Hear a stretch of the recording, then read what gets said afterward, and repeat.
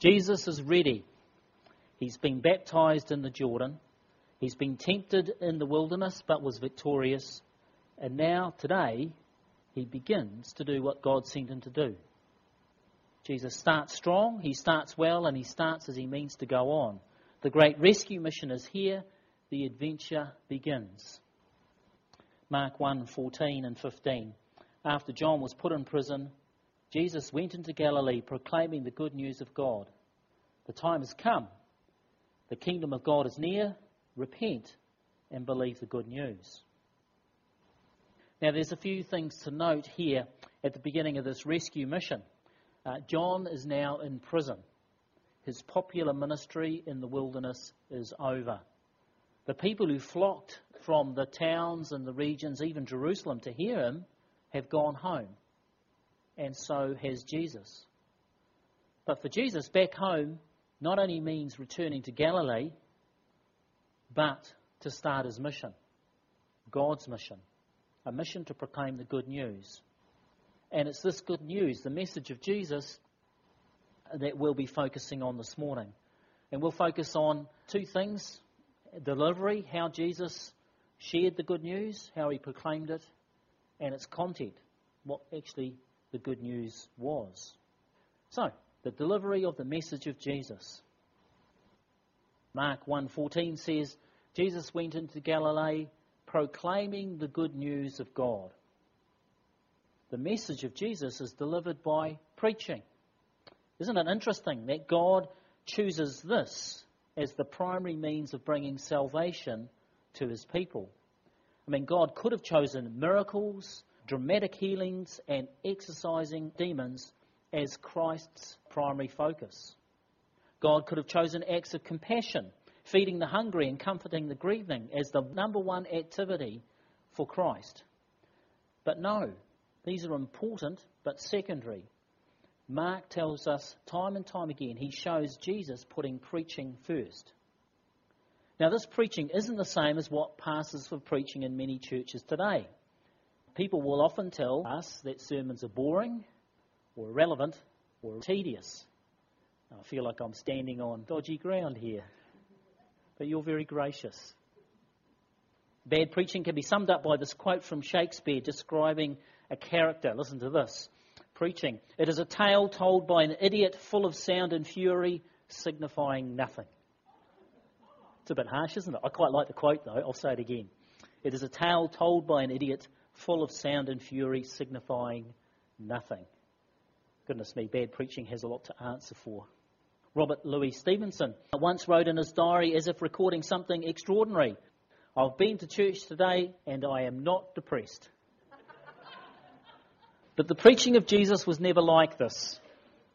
The word used in verse 14 is proclaiming. It carries with it the idea of heralding, of speaking on behalf of a king. And so we can imagine a town crier in a medieval town gathering the townsfolk together and saying something like this: hear ye, be it known to you today that by royal order of His Highness the King, there will be granted to this town an imperial watch of 100 soldiers to protect you from the rebel bands who plunder the king's subjects. And you can imagine a cheer going up amongst the crowd. This is good news.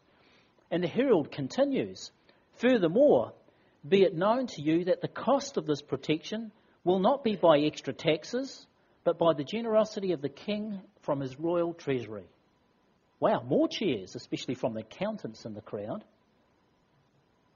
And then he goes on, moreover, the king would have you know that he loves you, his loyal subjects, and will use all his royal counsel and power to defend you and supply all your wants. And the crowd's getting really excited. This is good news, and they're cheering. And lastly, he sends through me this royal blessing. Blessed are the people whose trust is in the king. And the crowd cheers its final cheer. And this captures something of the heart of what Jesus was doing when he preached. He proclaimed, he declared, he heralded the good news. The good news that the king is coming.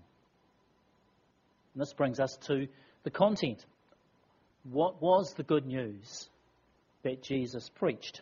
verse 15 of Mark chapter 1. The time has come. The kingdom of God is near. Repent and believe the good news. And here we have a 4-point summary of what Jesus preached. 4 points. And did you see these in the message here? The 4 points are: the time has come, the kingdom is near, repent and believe. And we have summarised here the whole gospel that Jesus preached. So we'll go through each one of these. We'll start with the time has come. Now this is a reminder that the arrival of Jesus in the first century Palestine wasn't out of the blue. It didn't signal a major change with how God is dealing with humanity. Yes, it was new and exciting and surprising, but it wasn't a complete change of how God was dealing with his people. See, salvation history is a trajectory, and it starts down at the bottom with the fall, and then it arcs right up until the end of days. And what happens is, during this trajectory, Jesus came. Very important. And then that's what it means by the time has come. The time that we've been waiting for since the fall, and the time that we'll be looking forward to when all things come together. And we see this most clearly when it comes to prophecy, fulfilled prophecy. It's like all the hundreds of years before, the ancient prophets were saying, when you see this prediction come true, you will know it's the time. And there was prediction after prediction, prophecy after prophecy of Jesus' coming. In fact, Jesus fulfilled over 300 prophecies. They were spoken by different prophets over a period of about 500 years. And that's what it means, the time has come. In one day alone, Jesus fulfilled 29 major prophecies. And that was the day that he died. The time has come. The time prophesied in the Old Testament is here and it is now. Galatians 4:4 puts it like this: but when the time had fully come, God sent his Son that we might receive the full rights of sons and daughters. It's lovely, isn't it? When the time had fully come, God sent his Son that we might receive the full rights of sons and daughters. And that's what Jesus meant when he said, the time has come. I am fulfilling the prophecies. Watch and see. After the time has come, Jesus preached, the kingdom is near. Now this is just what the people wanted to hear. For in Jesus' day, Israel was not a kingdom. Israel was just a small backwater in the kingdom of Rome. Israel was not independent. It was not self-governing. It didn't stand on its own feet. No, there were idol-worshipping Gentiles in control. And this galled the Jews. They hated the outsiders who controlled their government, the military, and the economy. There was no self-determination, just submission to a distant emperor. So when Jesus starts proclaiming the kingdom is near, wow, does he grab everybody's attention? But of course, Jesus is not proclaiming the kingdom of Israel is near, but the kingdom of God. He isn't advocating a return to glory days when King David and then King Solomon reigned supreme from the Nile to the Euphrates. No, he's proclaiming a kingdom where God reigns over our hearts and lives. For this kingdom that is near is not defined by boundaries on a map, by armies enforcing, or by taxes. This kingdom is wherever God's rule is exercised. So let me ask you, does God rule in your life? Are you allowing God's word to work into all parts of your being? Are you allowing the fruits of the Holy Spirit of love, joy and peace to grow and increase in your life? I mean, none of us are perfect, but if you are moving in that direction, then the kingdom of God is in you. And what about this church? As God's people, are we listening and putting God's word into practice? Are we known as a place where we love and accept and forgive each other and those that come across our paths? Are we getting better at welcoming, outreaching, and generosity? I mean, if we can answer yes, and again, no church is perfect, but if we're moving in the right direction, then God's kingdom is here in this place. It's near. And there's something else about this kingdom, something that every kingdom has, and that's a king. And so who's the king of this kingdom that is near? Well, it's Christ. And we'll see this kingdom growing momentum through the gospel. And as we see the kingdom being established, Mark is asking us, who is Jesus? And we've been able to say up until now that he's Christ the Messiah, he's the Son of God, but now we can say Christ is King, because his kingdom is being established. So, we've seen the time has come and the kingdom is near. Prophecies are being fulfilled and Christ is King. Next, in this very short passage, we are given two keys. Keys that unlock the door of this kingdom. Keys not only inviting us to become citizens, but sons and daughters. And these two keys are repent and believe. So repent. Repentance isn't just feeling sorry for yourself. It may include sorrow, but we mustn't confuse the two. You see, many think just feeling sorry is enough, that if we feel it intensely deep down, and if there are tears and remorse, then that's enough. That's all we need. But we can feel sorry for the wrong reasons. Often we feel sorry just because we've been caught. Or we feel sorry because we've let others down, those we love. There's that sense of shame. But deep down, deeper in, we know that if we could keep doing what we're doing and not get caught, or to bring shame with our loved ones, we would keep going. You see, true repentance is a commitment to stop doing what's wrong and turn to God no matter how we feel. It's saying, even if I was never caught and I never let anyone down, I still turn my back on this. So you might have a financial manager who's looking after a small business and he's siphoning money into his personal account. He's stealing. And even if he was guaranteed never to be caught, or if his loved ones to find out and they're never let down, even if he was guaranteed these things, repentance means that he would still stop what he was doing. He would confess to his boss and pay back what he stole. Can you see the difference between feeling sorry and repentance? Let me put it another way. Some people come to church thinking our focus, the focus of this church, is to make people better. That we're a sort of religious self-help group. And the people come to church and think, well, I want to be a better person, and the church is as good a place as any to help me do that. And so they stay. And they set about trying to be better. And they make good progress until they hit a wall. Because we can only go so far by pulling ourselves up by our own bootstraps before it becomes just too hard. And once it gets too hard, once we realise true repentance is beyond us, Christianity starts to make sense. You see, our prime focus is not to be better people. That's important, but it's secondary. Our prime focus is Christ. To worship him. To spend time with him. To delight in him. To spur each other on to serve him. That's our prime focus. And once that becomes our true north, then repentance becomes genuine. It becomes powerful and brings wonderful times of refreshing.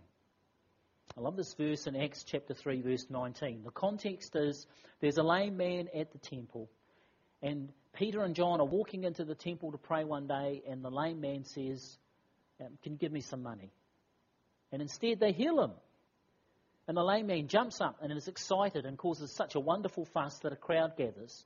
And Peter does what Jesus did. He preached the good news. And listen to how Peter finishes his sermon. Repent, he says to the crowd. Repent then and turn to God so that your sins may be wiped out and that times of refreshing may come from the Lord. Now that's true repentance, isn't it? Turn to God, your sins are cleansed, and we receive times of refreshing. So that's the first key to the kingdom, to repent. No one can enter this kingdom without repentance. But in many respects, repentance is just preparing the way. It's sweeping the house clean, and it's preparing the way to believe in Christ, to cling to him. Now the word believe needs some explanation. For Christians, there's two sides to believing. One is affirming what God says is true, and the second is trusting in God. So when we say we believe Christ rose from the dead, on the one hand we believe in the physical, historical resurrection of Jesus, and on the other hand we trust Jesus with our salvation. You see, some people are happy to acknowledge that Jesus rose from the dead, but that's not believing. It's not believing until we trust Christ for our salvation. I'll give you another example from the book of James. James chapter 2, verse 19. You believe that there is one God. Good. Even the demons believe that and shudder. It's a bit extreme, isn't it? What's James driving at? Well, he's making the point that acknowledging a truth about God is not enough. It's not enough to believe that there's only one God and that all idols are nonsense. Even the demons believe this. Demons even believe Jesus rose from the dead. The difference is demons don't trust God. Demons don't submit to him. They don't love him. They know the truth, but they rebel against the truth. What a contrast to Christian faith. See, Christians, we also believe the truth, but we trust God. We submit to him. We love him. So today, let's remind ourselves that not only do we affirm what the Bible says about God and what it says about us, but we also trust God, the living God, our Heavenly Father. That's what it means to be a Christian. Can you see the point I'm trying to make? Just believing that Jesus rose from the dead is not enough, because even demons believe God rose from the dead. Believing for a Christian means we also trust and submit and love. So that's the second key to the kingdom. The first key is to repent. The second key is to believe. And so, that's Jesus' whole preaching schedule summed up in 4 points. The time has come, the kingdom is near, repent and believe. And Jesus will then, through this gospel, fill this out. He'll teach about the kingdom, he'll tell stories about the kingdom, he'll share parables so that we can understand what the kingdom means. He'll also reinforce the message by miracles and healing and casting out demons. So every time there's a healing, the kingdom of God is near. Every time a demon is cast out, the kingdom of God is near. Every time there's a miracle like walking on water, the kingdom of God is near. And so the rest of the gospel, we will see this filled out until we have a wonderful understanding of the good news and the implications for us. And there are implications for us, even with this 4 points and summary of the gospel. And I'm thinking of two groups of people, thinking of those who don't know Jesus yet and those who do. So those who aren't Christ followers, what are the implications for you? Well, you may be new to church, or you may have been coming to church for some time and thought it was all about self-help and self-improvement, but now you're not so sure. Well, good. For you, the time has come. The kingdom is near, as close as repenting and believing. 2 Corinthians chapter 6, verse 2. Love this verse. Paul is writing to the church in Corinthians, and he's reminding them, I tell you, now is the time of God's favour. Now is the day of salvation. The kingdom is near. It is near as your heart and your mouth. Lovely verse in Romans chapter 10, verse 9. That if you confess with your mouth Jesus is Lord and believe in your heart that God raised him from the dead, you will be saved. And for some people sitting here, you may never have joined the dots before. Like I said, there might have been all sorts of reasons why you've come to church. And today is the day of God's favour, the day of your salvation. If you confess with your mouth Jesus is Lord and believe in your heart God raised him from the dead, you'll be saved. And you become a Christian by praying, by asking Christ to be Lord of your life. And some of us can remember the day and the hour when we asked Christ into our life. But others of us have grown up in the church and we can't quite remember exactly when it was. It was just that time when we looked back and thought, actually, I really believe this. It just seems so right. And Christ, you've been with me all that time.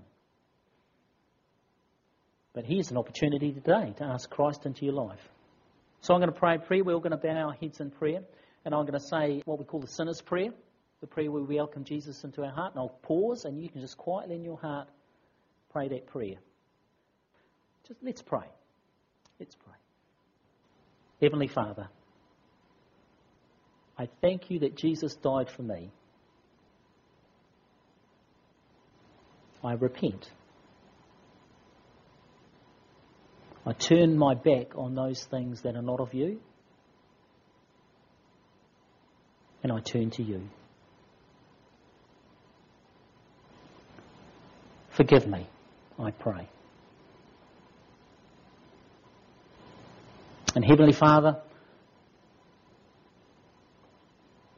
I believe you raised Jesus from the dead.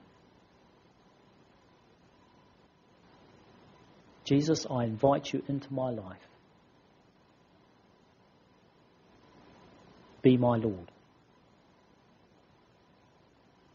Saviour and friend.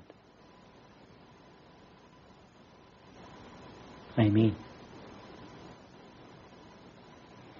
If you prayed that prayer for the first time, then, well, the time has come. And the kingdom is near. It's in your heart, in your mind, in your will. This Alpha booklet, Why Jesus, is a wonderful introduction to the Christian faith. We have those out in the foyer. Encourage you to take one if you haven't already. Even if you've been a Christian a while, it's a good read, good to pass on. Well, what about our folk, or the folk that have been in the kingdom for a while? What are the implications for us today? Well, the implications for us today are to keep the main thing the main thing. Christ is King. And he came proclaiming the good news. And the challenge for us today, the challenge for you and I is, are there areas in your life where Jesus isn't ruling? I suspect that means everyone in this room. Just ponder now and think, is there an area of my life where Jesus is not Lord? I'm either hiding it from him, pretending he doesn't care. Maybe it's something good that I just have got out of perspective. Maybe it's something that's not good. Well, the challenge today is Christ ruling in your life? If he's not, then root it out. Bring it to the Lord in prayer and submit. None of us are exempt. We all fall short. So repentance isn't just the access into the kingdom of God. It's what keeps us continually in relationship with God. 1 John chapter 1 verse 9 says this: if we confess our sins, he is faithful and just and will forgive us our sins and purify us from all unrighteousness. That reminds us that repentance is a way of life. We keep short accounts with God. But verse 10 is a very stern warning. If we claim we have not sinned, we make him out to be a liar, and his word has no place in our lives. Keep short accounts with the living God. Be quick to repent and ask for his forgiveness.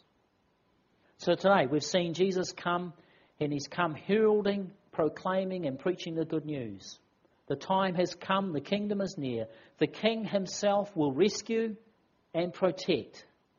He'll pay the cost. And we, his loyal subjects, are dearly loved and need not fear. Isn't that wonderful news? Good news. And this is why we bow down and worship the King. Let's pray.